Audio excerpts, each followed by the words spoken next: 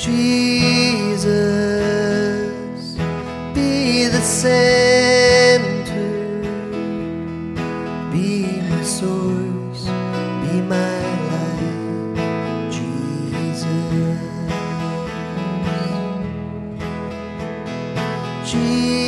Jesus, be the center,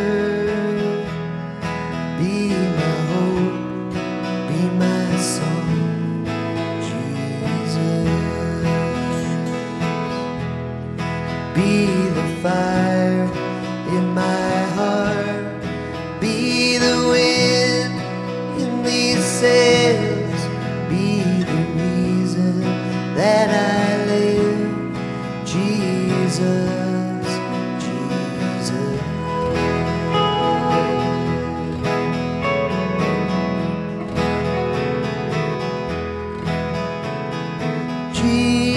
Jesus, be my vision, be my path, be my guide, Jesus.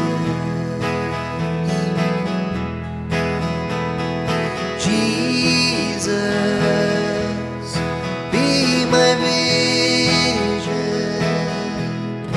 be my path, be my guide, Jesus. And be the fire in my heart, be the wind in these sails, be the reason that I live, Jesus, Jesus.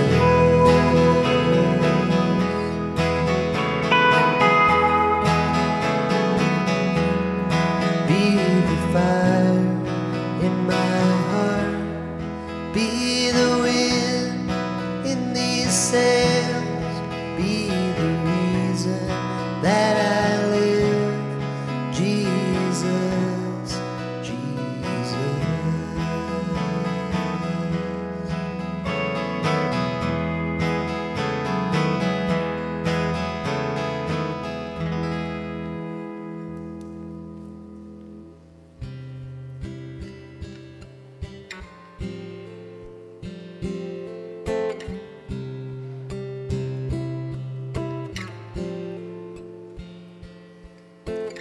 What a friend we have in Jesus, all our sins and griefs to bear. What a privilege to carry everything to God in prayer. Oh, a peace we often forfeit, oh, a needless pain we bear, all because we do not carry everything to God in prayer.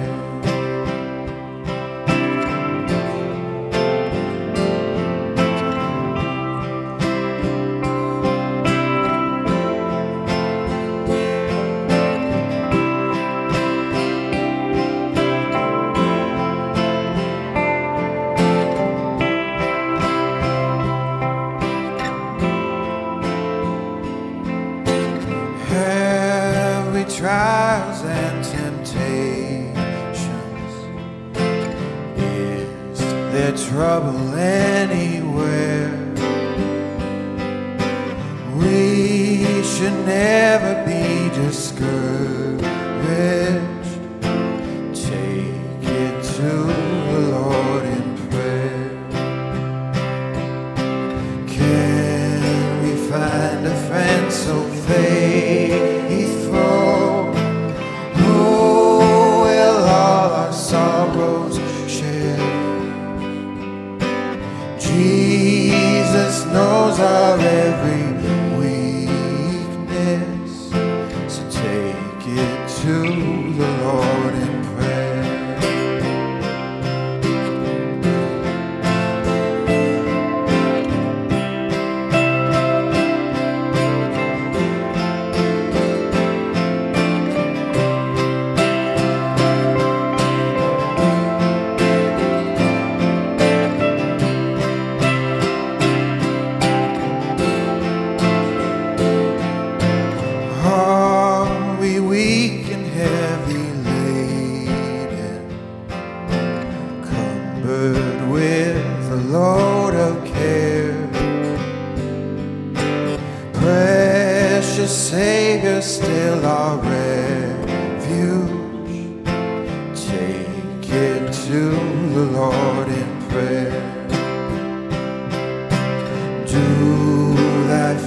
despite forsaking thee.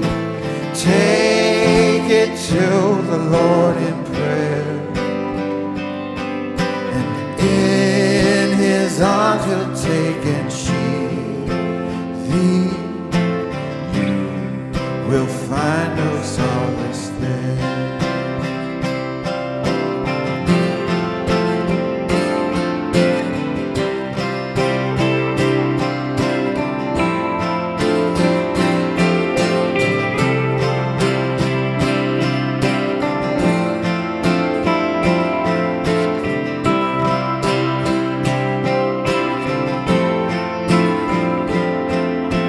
Blessed Savior, thou hast promised, thou wilt all our burdens bear. May we ever, Lord, be bringing all to thee in earnest prayer. Soon in glory bright unclouded, there will be no need for prayer. Rapture, praise, and endless worship will be our sweet portion there.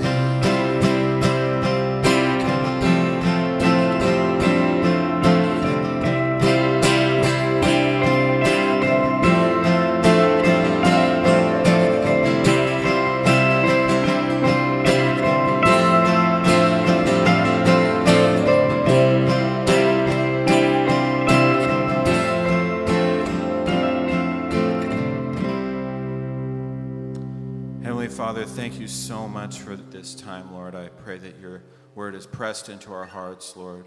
Thank you for being our Savior, Lord. We love you. In Jesus' name we pray. Amen. Hello there. My name is Pip. I am one of the pastors here at Door of Help. Welcome. Really glad to see you guys. And for those people listening online, we're glad to digitally interface with you in some sense. Really glad to have you all here. So, a few announcements before we kind of get into the actual sermon itself. First and foremost, Sunday gatherings. So, we've been having Sunday gatherings at 9 and 10:30. And as some of you may have heard, on Friday, the governor announced new guidelines for the coronavirus in light of the recent uptick in cases, significant uptick in cases. So part of those guidelines include changing the limits on faith gatherings, which was at 50, and now it's going down to 25, as well as kind of discouraging unnecessary social gatherings in general. So as a result, Door of Hope's elders, prayerfully thinking it through, have decided to switch to only having one small Sunday gathering starting next week, and during that time we'll still be capturing the service video and audio, putting it online, all that kind of stuff, but we'll no longer have open registration for that. And we know this is a bummer. We're sad about it, but we're trying to navigate this situation wisely and seek to honor the government, but also be faithful to our church body and faithful to meet as much as it seems wise and salient. So doing that, and we just encourage you to continue connecting with community, church community, just as much as possible. Perhaps you're listening online right now, but we have community groups, some of which are actually meeting online, and technology is such a blessing in that regard. And let's continue to pray for our state, our country, our world, just in the midst of all that's going on. So, as part of that, I want to say, if you have not already, we really encourage you to sign up for our church newsletter online. Just head to the website. You'll see a link that says newsletter. That contains, every Sunday we send out our Sunday sermon and just info what's going on with the church. That is a really great way to stay connected. So that's at doorofhopepdx.org. Next, for today, just want to briefly run through, as we always do, just kind of the details of what we're doing today. So there's a bathroom out in the rotunda, just if you walk out here to the left. The downstairs has a preschool room open. If you have kids who are getting kind of squirrely or screaming, you can take them downstairs. We'll have like a live feed of this so you can watch it, so that's there. If you'd like to give to support the church's ministry, there's a giving box right back at the end of the rotunda there. You can also give online through PushPay, which is our giving app. Just head to doorofhopepdx.org and click Give, or you might already have PushPay right in your phone. We're asking folks who aren't on the stage to wear masks, observe social distancing, and at the very end, you'll exit through that side door, and you can see Josh. He'll be right outside as you're on your way out. Lastly, Portland Rescue Mission. So one of our ministry partners in the city is Portland Rescue Mission, which provides food, shelter, recovery, and other vital services to men, women, and children affected by homelessness, addiction, and abuse. And with colder weather coming in, we're seeking to partner with them to help host a warm clothing blanket drive in order to help them, especially as it's winter, things are getting cold. So they're looking for large blankets, men's jackets, as well as gloves, hats, scarves, and travel-sized toiletries. So you can drop off items actually right at the back. There's a big bucket for those.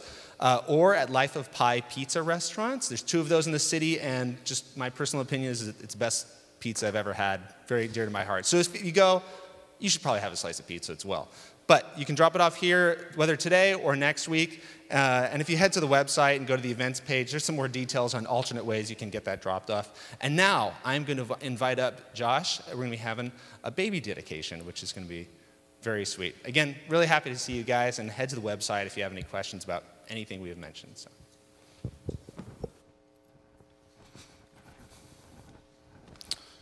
Hello, everyone. It's good to see all of you. I'm going to invite up Emily and Matt and little Olivia. Olivia, you're not looking super happy right this second. How you doing? How you doing? Are you going to come here? Can you come here? Come here. Oh, there we go. How you doing? Are you good? Well, as you guys know at Door of Hope, we do not do baby baptisms. But you want that, don't you? But we do believe that as a community of faith that we have a responsibility to care for one another, to carry one another's burdens. And what greater burden and blessing is there than being parents? Our children are such a gift, and parenting in this day and age is a daunting task. And protection for our little ones and a covering over them, and there is power in prayer, and we believe that there's a real power in just bringing our children before God and the community and just praying for God's blessing over them. And so dedicating our little ones to know and to love and to serve Jesus for all of their life. And so what we want to do is just pray for Matt and Emily. We want to pray over little Olivia. And so what I'd love for you guys to do is just to extend a hand out toward this family, and let's pray a blessing over them. Lord Jesus, I just thank you. I thank you for this beautiful little girl. I thank you for the gift of life, and I pray your Holy Spirit over her, even now upon her, that she would know you, that she would love you, that she would walk with you all the days of her life. I pray for Matt and Emily. I pray that you would bless them with a divine wisdom that would give them insight into how to care for this little one. And Lord, I just thank you for this family, and we as a community of faith just lift them up to you and commit to covering them in our prayers and to being engaged as a community of faith. And so, Lord, we love you, and we give you this little one who is yours, who you created. It's in your name we pray, Jesus. Amen. Look at that. She waved at you while you were praying, and yes, I was looking. All right. Thanks, guys. Yeah. Any act of normalcy in these days is just a gift, is it not? Man, I slept 3 nights in a row, full night's sleep. I just feel like a new human being. My family, we're living in our house now in the upstairs.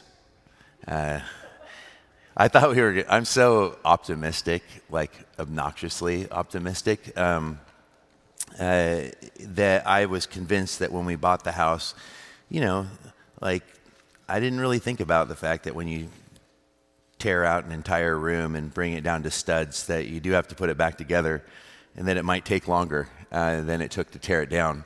And so, 4.5 months later, we thought we'd be in 2 months. And people in the neighborhood are like, man, you guys are in fast. I'm like, really? It doesn't feel that way. But we have the upstairs finished and hot water. It's great. I'm showered today. 6 days last week of just working every day with only cold water. This is not a fun way to shower. So we are continuing in our disciplines of grace. And today we are going to be looking at prayer, what I call the practice of asking. And I want to just begin with Matthew chapter 7, verses 7 through 11. And it says, ask, this is Jesus speaking in the Sermon on the Mount. He has a lot to say about prayer in the Sermon on the Mount. In fact, I would just, before I even read this, just would say, the disciples, we don't have any record of the disciples asking Jesus to teach them how to preach. But what they do seem to ask him is what they believed, I believe, was the source of his power, which was his prayer life. Teach us how to pray. And Jesus says, ask, and it will be given to you. Seek, and you will find. Knock, and the door will be open to you.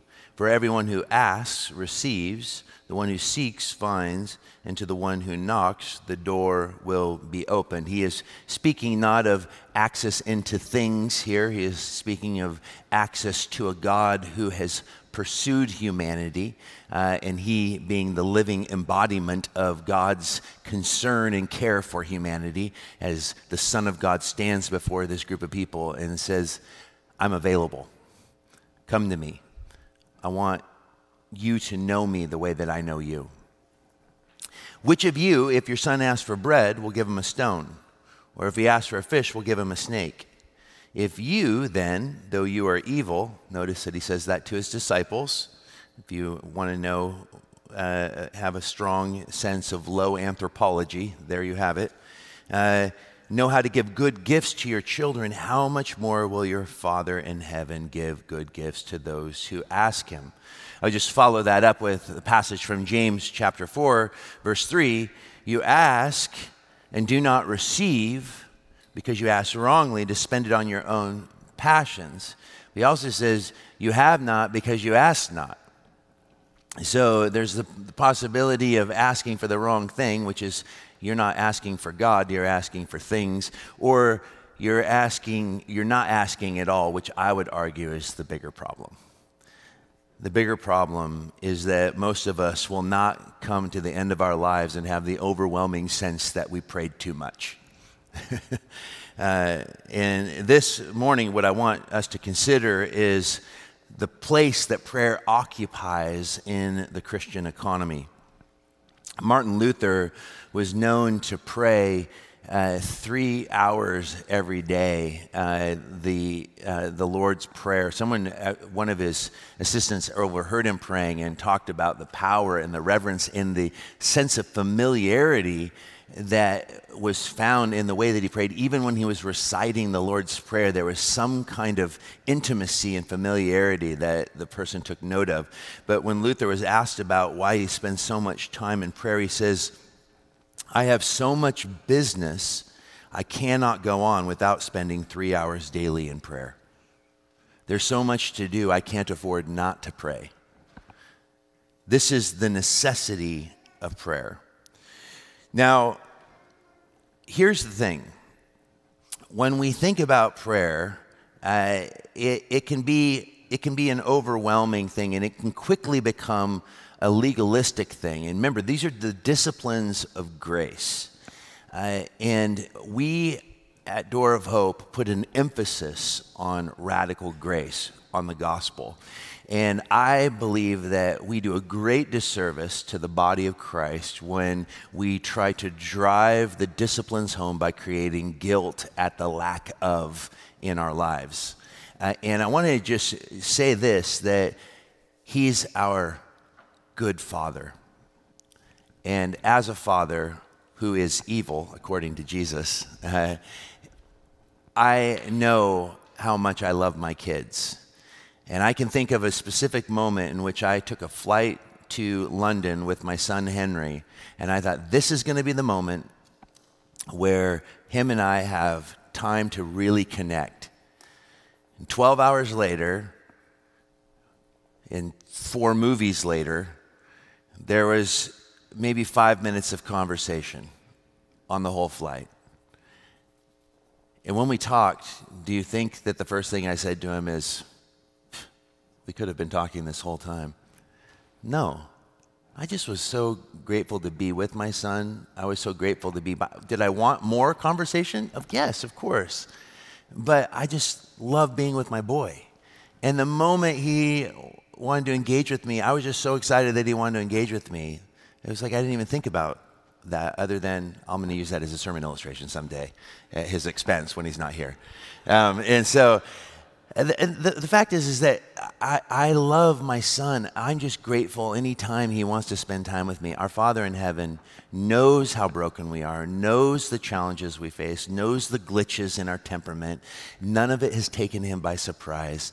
And he is not interested in you entering into relationship with him out of guilt. That is not what grace creates. Grace should eradicate guilt, and you should recognize if you've come here today and you haven't prayed in weeks and months, maybe you've never developed any kind of sense of prayer, I want you to know that Jesus is crazy about you. And the moment you look up to your Father in heaven, Jesus says, when you pray, pray like this: Our Father in heaven. He's not saying once you know him, then you can call him Father. He is working from the basis that because of what Jesus has done, you are in this position where you have a Father who loves you and cares for you. And because of that, we need to recognize that prayer is a difficult discipline. None of us know how to pray as we ought to. In fact, let me just share this quote from Karl Barth that I think sums it up so well. Is there a person who can rightly say, I can pray? I fear that the people who want to say that are in truth the very people who cannot pray. And conversely, those who lament, I cannot pray, are the ones to tell, for this very reason, you are in truth very close to praying. Real praying is something that we cannot do, but something that happens not on the basis of an ability, but because God has accepted us as his children. There is no art of praying. There is only the simple permission of a child of God. Making use of this permission is what you should do when you cannot pray. What a powerful and profound statement. When our children are little, we don't expect them to come to us and enter into robust conversation. We're told that we do not know how to pray as we ought to, and the Spirit is being given. I think that often our prayer life probably sounds like children trying to learn how to talk. And when our children try to learn how to talk, we don't go, speak clearly. We're like, oh my gosh, that's so cute. Listen to them say that word. Why does fox always sound like a dirty word out of a toddler's mouth? All these things, I'm just giving you a little family insight, how we used to have Hattie say it because we thought it was funny. But this is the reality. We don't know how to pray as we ought to. And the most honest position of the child of God is to say, I believe, Lord, help my unbelief. So I just kind of came up with like 5 things of what prayer is. And once again, I had so many requests for the notes last week. I'm just going to continue to make that available because this is a little more prescriptive than I usually am. Feel free to email me any Sunday for my sermon notes. I'm happy to give them to you because I am primarily an extemporaneous preacher, so they are really, truly outlines. So you can even get them and go, I don't think that he stayed on task. So first of all, prayer is access. Hebrews chapter 4, verses 14 through 16. I would say if prayer is anything, it is really access to, and you could call it prayer as connection, you could call it prayer as relationship, you could call it prayer as conversation, but at the end of the day, what it means is that we have access to a God who has pursued us. Hebrews chapter 4, verses 14 through 16 says, Therefore, since we have a great high priest who has ascended into heaven, Jesus, the Son of God, let us hold firmly to the faith we profess. For we do not have a high priest who is unable to empathize with our weaknesses, our distractions, our glitches, our misguided requests. We don't have someone that doesn't understand that aspect of us. We're like little children trying to figure out how to talk. He understands. We have one who has been tempted in every way just as we are. We have a God whom we have access to that understands the intensity of life, the impossibility of it. And yet he did not sin. And there is the thing. He has to be man enough that we can relate to him, but God enough that he can save us. Let us then approach God's throne of grace with what? Confidence, so that we may receive mercy and find grace to help us in our time of need. Prayer is access, it's connection. It is this reality that we are not wrestling with God's reluctance, but we are grabbing a hold of his willingness, his sheer delight in his children, acknowledging him, looking up to him, recognizing their helpless need for him. Prayer is not a program for conning God into catering to the needs of our lives. I think there are too many sincere and persistent prayers that have gone unfulfilled. Prayer is a place where we constantly bring our deaths, as Capone writes, to his death and find his resurrection life. It's where we come to him with our brokenness and our absolute surrender. Remember, the first practice was the practice of surrender. Lord, I surrender everything to you. But that's what opens up our prayer life, as our prayer life is coming, is an access to a God who is here to help us. But sometimes it's hard to ask for help, isn't it? My wife always accuses me of that. Like, why do you insist on moving into the house without, she'll like bug me all week. Have you asked people for help? And I'll be like, no. And then moving day comes, and then I have figured out all these weird methods of how to kill myself and move into my house with literally almost zero help. And I even figured out, I took 2 couches upstairs by myself the other day, and it's like stupid. I'm just trying to hurt myself. I'm like, I could have called anybody and said, could you just come over and help me lift up these 2 couches? But instead, I literally put them on my back, and then crawled up the stairs with them, and then I can't figure out why I ache. We don't ask because there's a pride in our personalities. There's a reluctance to say that we need help. But isn't prayer at its most basic level, maybe the truest prayer, maybe the only true prayer that a Christian can really pray is help? Someone said, no, the truest prayer is, it's adoration. Well, I would argue that adoration of God, God's adoration, God is glorified when his children recognize they need help. That we can't live life apart from Jesus. Jesus said, without me, you can do nothing. And because of him, and because of the access that has been granted to us through his perfect life of obedience and his death as the sacrificial lamb, he who became sin, who did not sin. He who knew no sin became sin, that what? We might become the righteousness of God. What makes us righteous is our access to the one who is righteous, our abiding with him, our engagement with him, our connection with him. That's why John Calvin said, prayer is the soul of faith. Ray Stedman, one of my favorite preachers of the Jesus movement, he said, prayer is forever the cry of a beloved child to his or her father, and frequently it is the cry of a lost child who does not know the way. What a beautiful description of prayer. You know that Luke chapter 18, verses 13 and 14, when Jesus uses as an illustration a tax collector that comes into the temple, and the tax collector prays this prayer, standing afar off, would not so much as raise his eyes to heaven, but beat his breast, saying, God, be merciful to me, a sinner. I tell you, this man is the one who went down to his house justified. Because what do you have there? You have that access. It is the depth of our brokenness meeting the depth of God's provision, his availability, his abounding, steadfast love, his mercy, which is new every day. What does it say? Let us approach God's throne of grace with confidence so that we may receive. It doesn't say stuff. Doesn't mean that there isn't stuff. In fact, Jesus says, seek first the kingdom of God and all these other things shall be added to you. But we need to keep in mind that we have to be very careful when we talk about God's provision of things when the vast majority of the world's population lives in absolute poverty and will never get out of it. What does God primarily provide?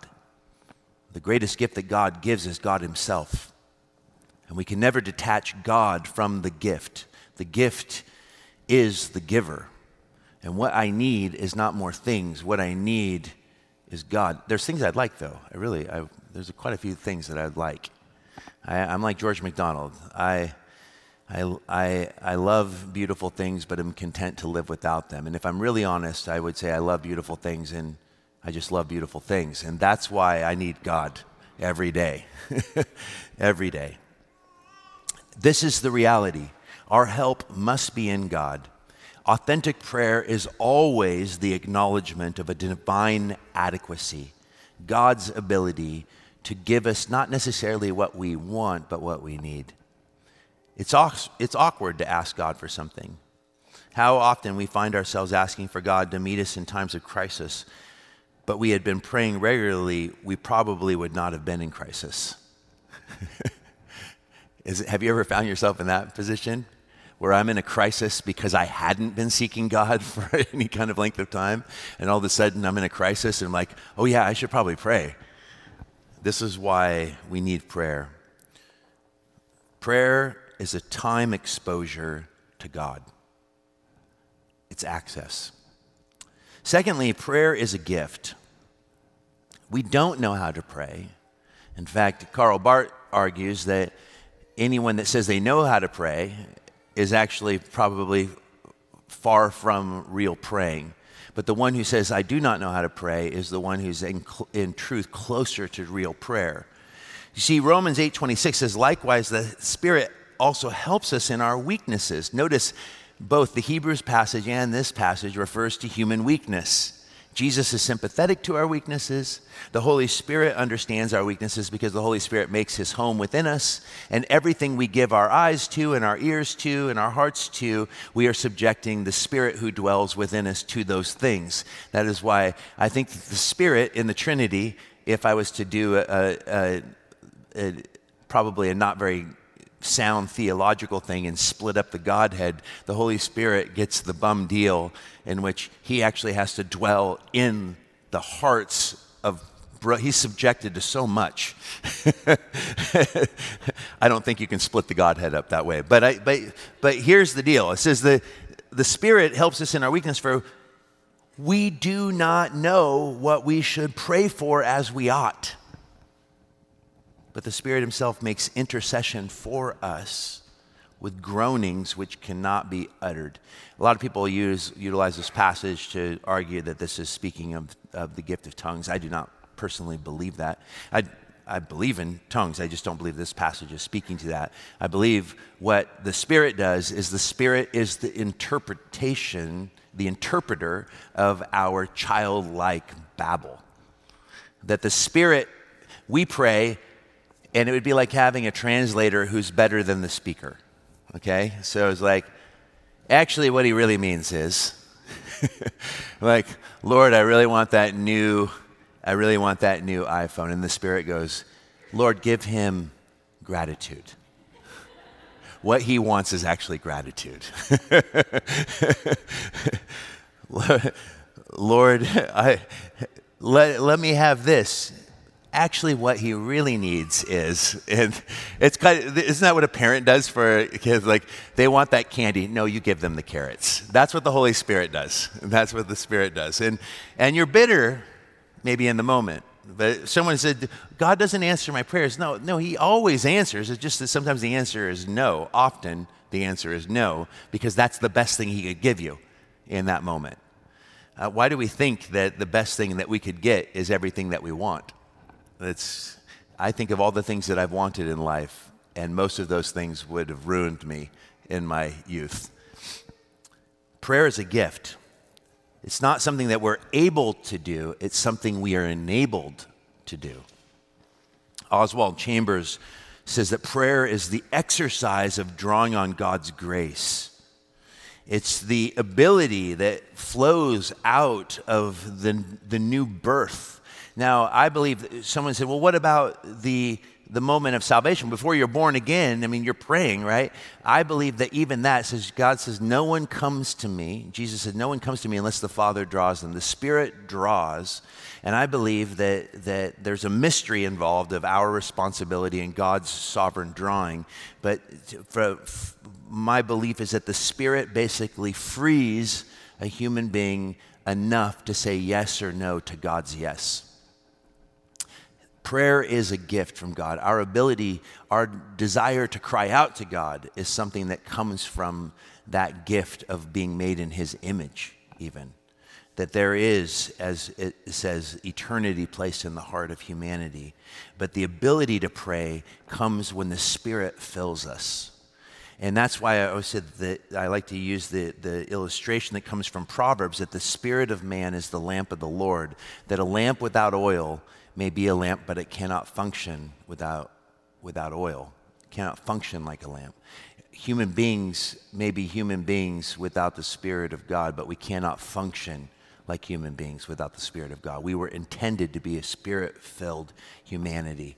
And the Holy Spirit's filling is the gift that allows us to enter into that access, that communion.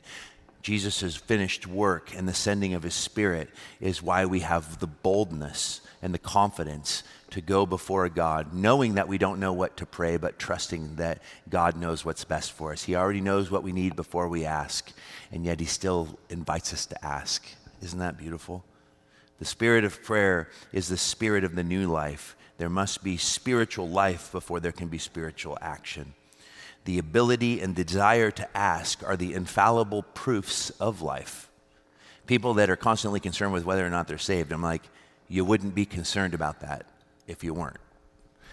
Because before I came to know Jesus, I didn't feel bad about my sin. I felt lonely. I felt oppressed. I felt existential dread often. But I honestly enjoyed my sin in the moment. I just always hated the aftermath. It wasn't until I came to faith that I began to actually have a discomfort with the many things that I was quite comfortable with and even enjoyed and thrived in before I came to faith. And I think that this infallible proof of life is that ability, even the desire to seek God.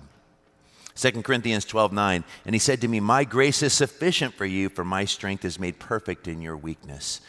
You guys, in the weakness of your prayer is the place where God can actually powerfully show up.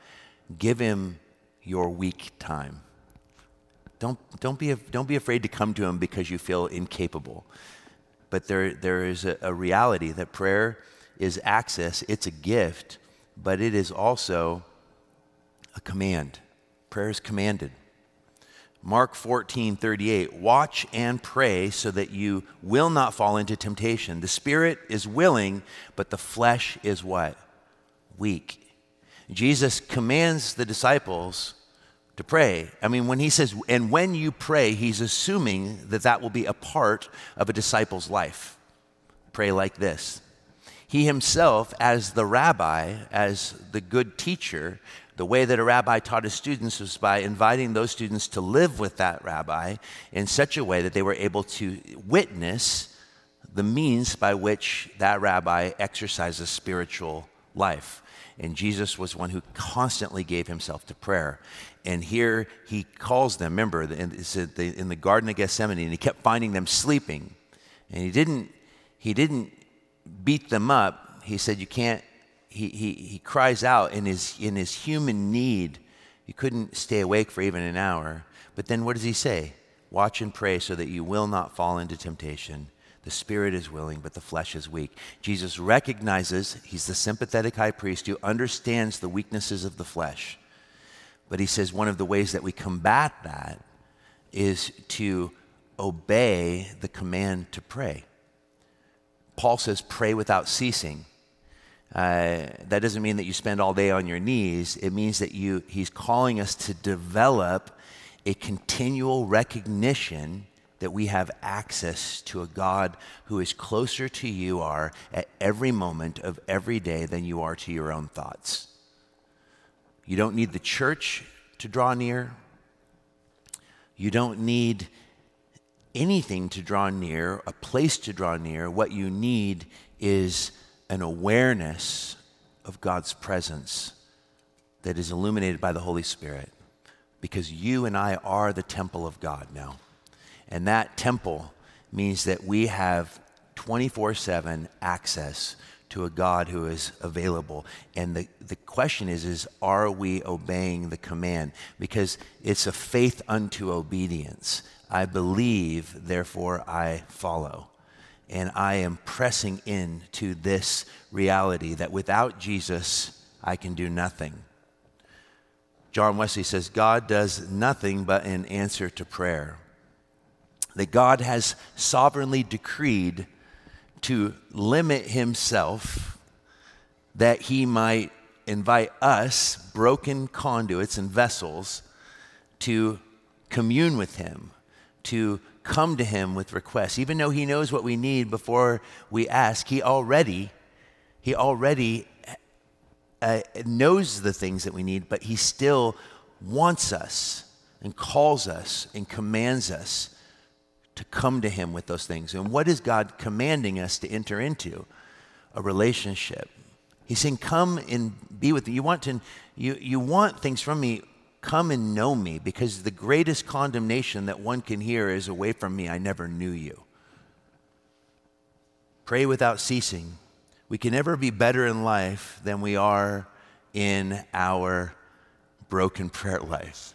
We need to be a people that recognize that we don't know how to pray, but that doesn't stop us from praying. It doesn't stop us from coming to God and recognizing that he knows how to make sense of our broken prayer language, but there's nothing he can do with no prayer. Prayer is learned. Luke 11:1, what is the request? Lord, teach us to pray.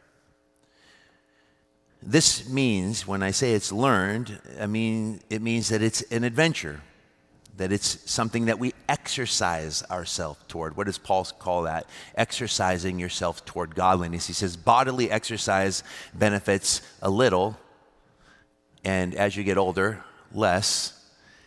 But spiritual exercise benefits dramatically. I just looked out and saw Will here. Will's a boxer, and I started training with him in, I think it was like in May, and then the house happened. I'm sorry, Will.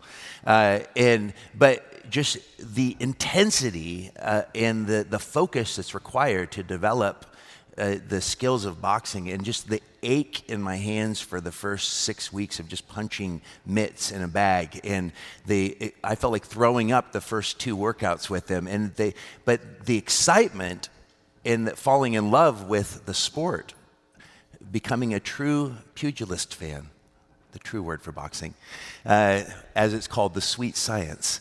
That love continued to push me toward, and I cannot wait to begin again, because it's just like I fell in love with the sport and the beauty of the sport, and the exercising and the disciplining myself toward it was because there's a goal at the end, which is I want to be able to beat up anybody. No, I'm just joking.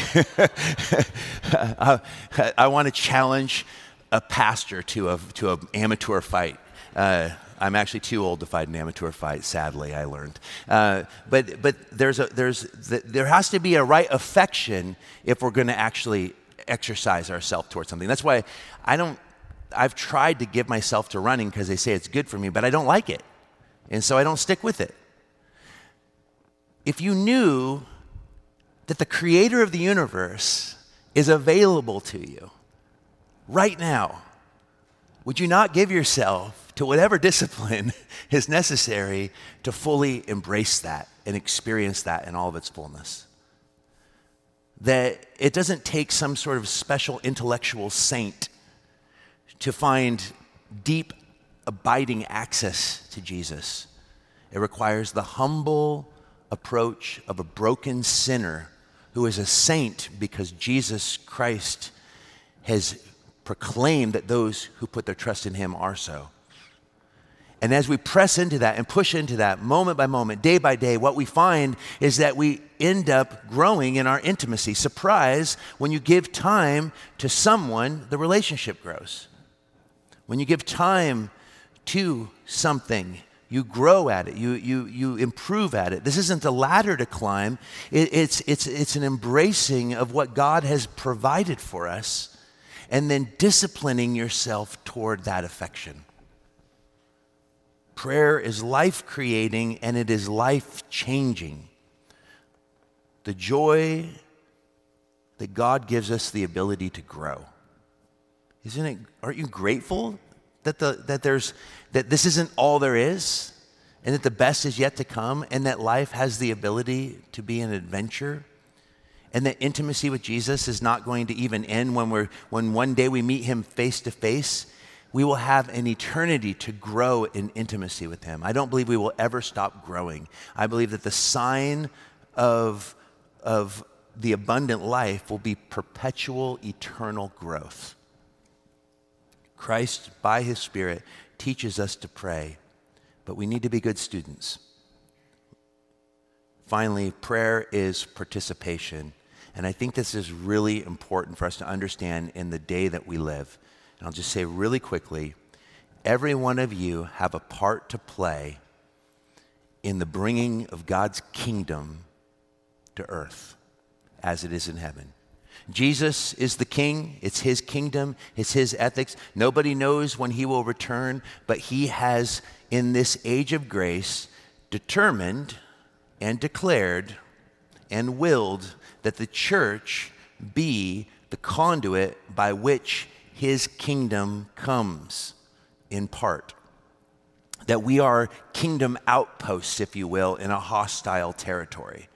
And that we have the ability to participate in God's work.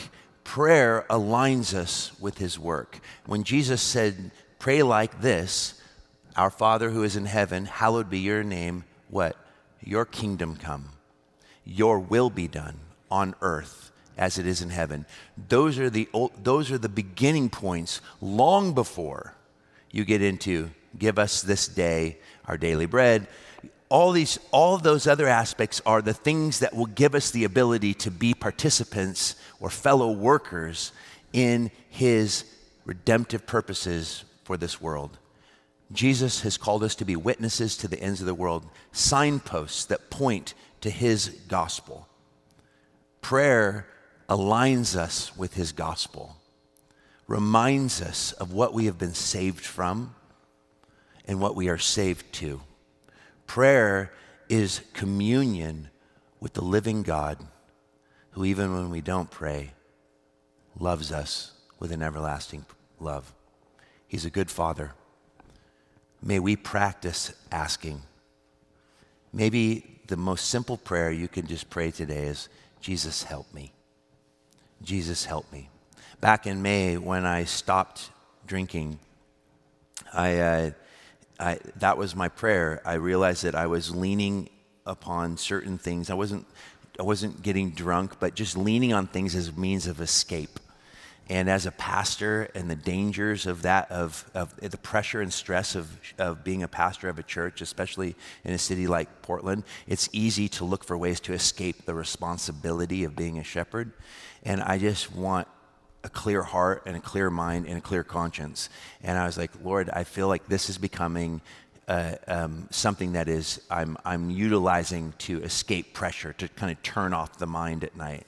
And and I would justify, it's just a couple glasses of wine. But it was when I realized that it was actually affecting my behavior with my family. And my daughter said, Daddy, I think you should maybe not drink. When your daughter says you shouldn't drink, you should probably listen to that. And I remember waking up the next morning and I'm like, I'm not just going to not drink. She said, maybe don't drink for a couple days. Maybe it's stressing you out. I was like, no, I need to not drink. And so I just woke up and I said, Jesus, help me. And that help began in such a divine way that literally I haven't even craved it since. I'm not saying that always happens. Sometimes it's a real labor of continual surrender of something. But there was just this immediate release from that as a thing. And it was a real freedom. And I've had people reach out to me because of it, because alcohol is becoming more and more prevalent. In time of COVID, there are so many vices that we're turning to. Man, what if we use this time as a time to develop our prayer lives? Of just really grab the hold of the access that we have to King Jesus. Spent time in the Word, spent time in prayer, spent time understanding the gospel so that we can be witnesses. Because this week we're looking at practice asking. Next week we're going to look at practice listening. What does it mean to be alone with God? And to be okay with being alone with our thoughts, where God can expose what's really going on in our hearts and in our minds. You guys, Jesus loves you, and he is here to help you. And faith the size of a mustard seed, you can tell a mountain to jump into the sea. Because it's not the amount of faith that you have in the King, it's the object of your faith that matters. And Jesus is good. And he is willing to grab a hold of the messy, broken babble that comes out of our mouths and hearts and distracted thoughts and bring great victory into our lives when we just simply turn to him like little children and say,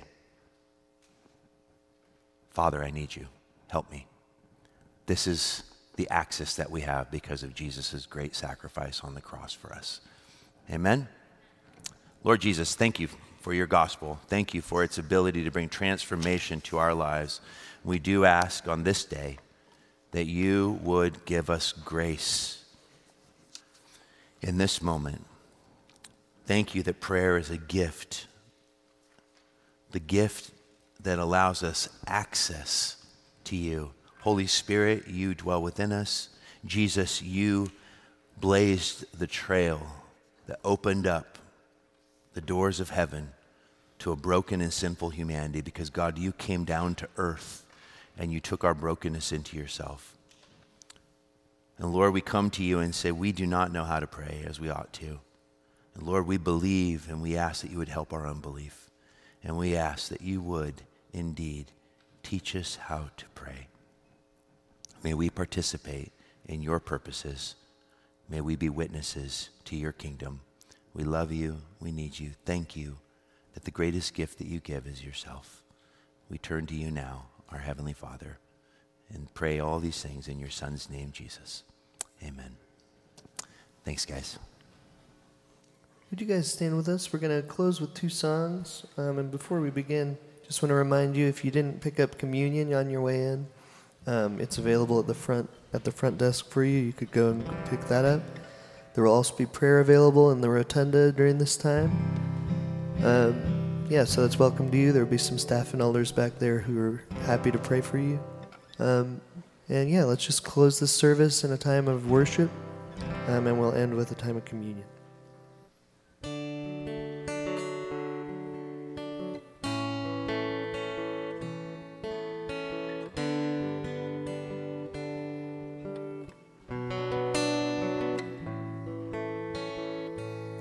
God, I look to you, I won't be overwhelmed. Give me vision to see things like you do. God, I look to you, you're where my help comes from. Give me wisdom, you know just what to do, what to do.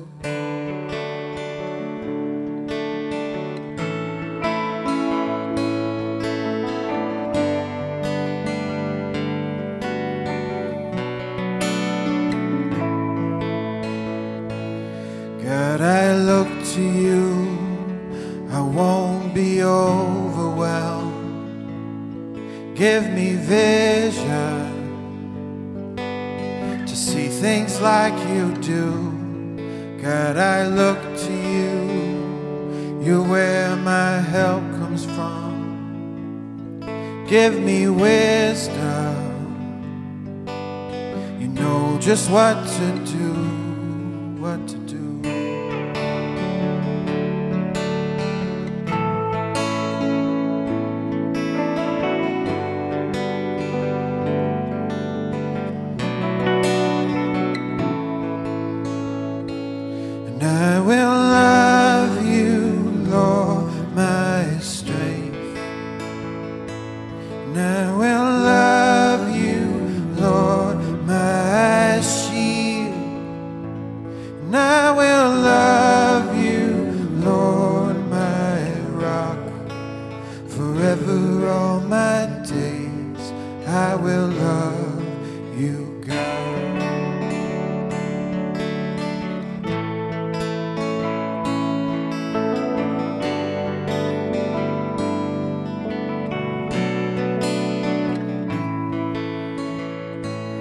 God, I look to you. I won't be overwhelmed. Give me vision to see things like you do. God, I look to you. You're where my help comes from. Give me wisdom. You know just what to do, what to do.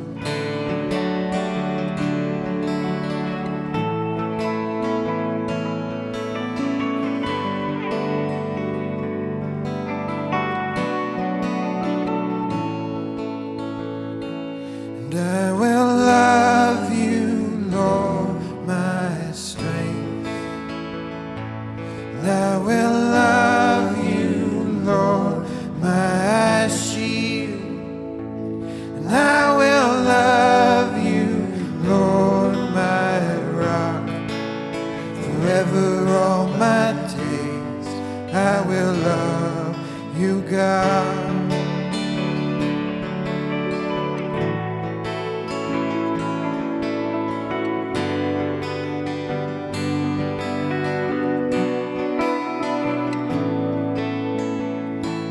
And I will love you, Lord, my strength. And I will love you, Lord, my shield. And I will love you, Lord, my rock. Forever all my days I will love you, God.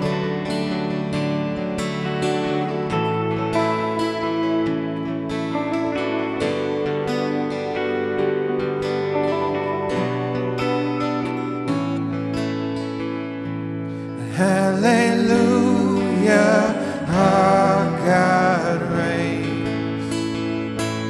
Hallelujah, our God reigns. Hallelujah, our God reigns.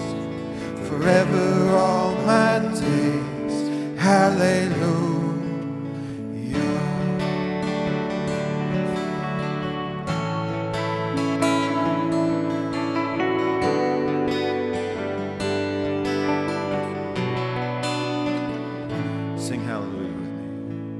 Hallelujah, our God reigns. Oh, hallelujah, our God reigns. Oh, hallelujah, our God reigns. Forever all my days, hallelujah.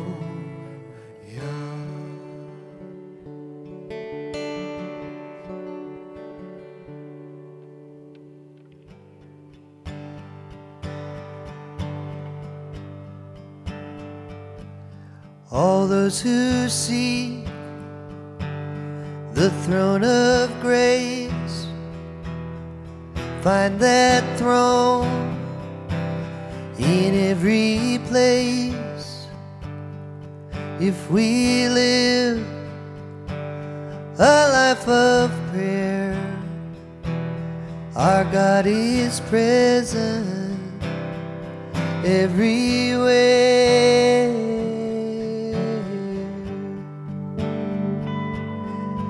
In our sickness or our health, in our want or in our wealth, if we look to God in prayer, our God is present everywhere. Our God is present. Our God is present. Our God is present everywhere.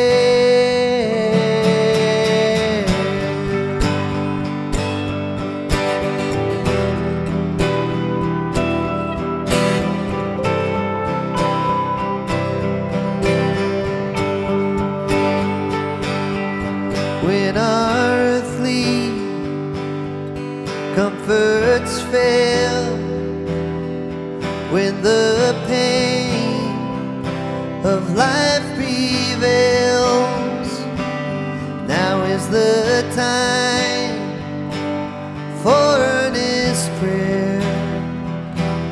Our God is present everywhere. Our God is present. Our God is present. Our God is present everywhere.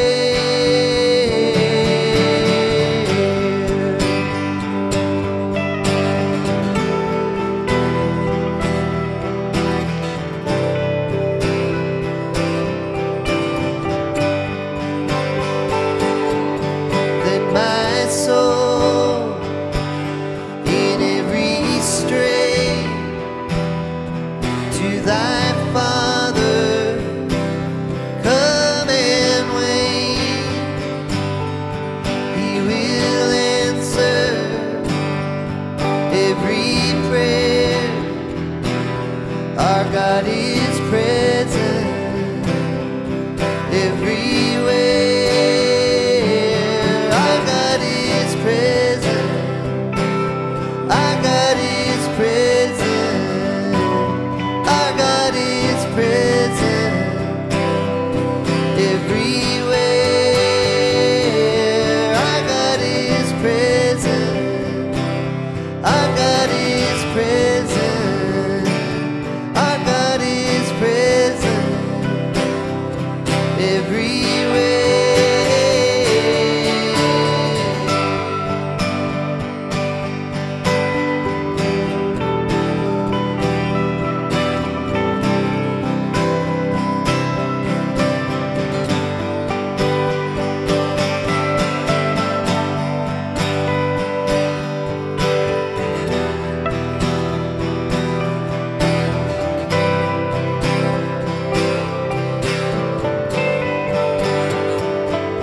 All those who see the throne of grace find that throne in every place. If we live a life of prayer, our God is present everywhere.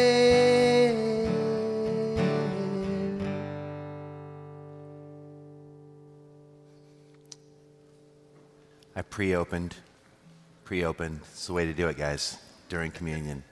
During the song, just secretly pre-open as a part of your worship experience.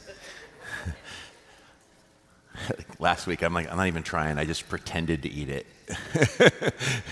And I'm like, Jesus, was that bad? On the night of his betrayal, Jesus took a loaf of bread. And when he had broke the bread and blessed it, he said, this is my body, and it's broken for you. You know, we take this sacrament seriously because we need to be reminded of the basis of our access to God every week. Jesus was broken so that we, a broken people, could be made whole. So let us eat the bread in remembrance of him.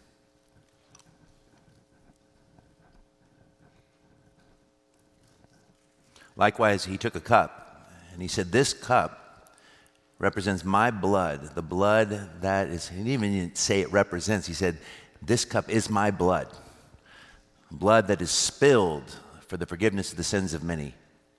I want you to drink this in remembrance of me. For life is in the blood, the scripture declares. And we are told that the blood of Christ cleanses us from all sin. So let us drink in the cup of forgiveness, Jesus' blood spilled for us.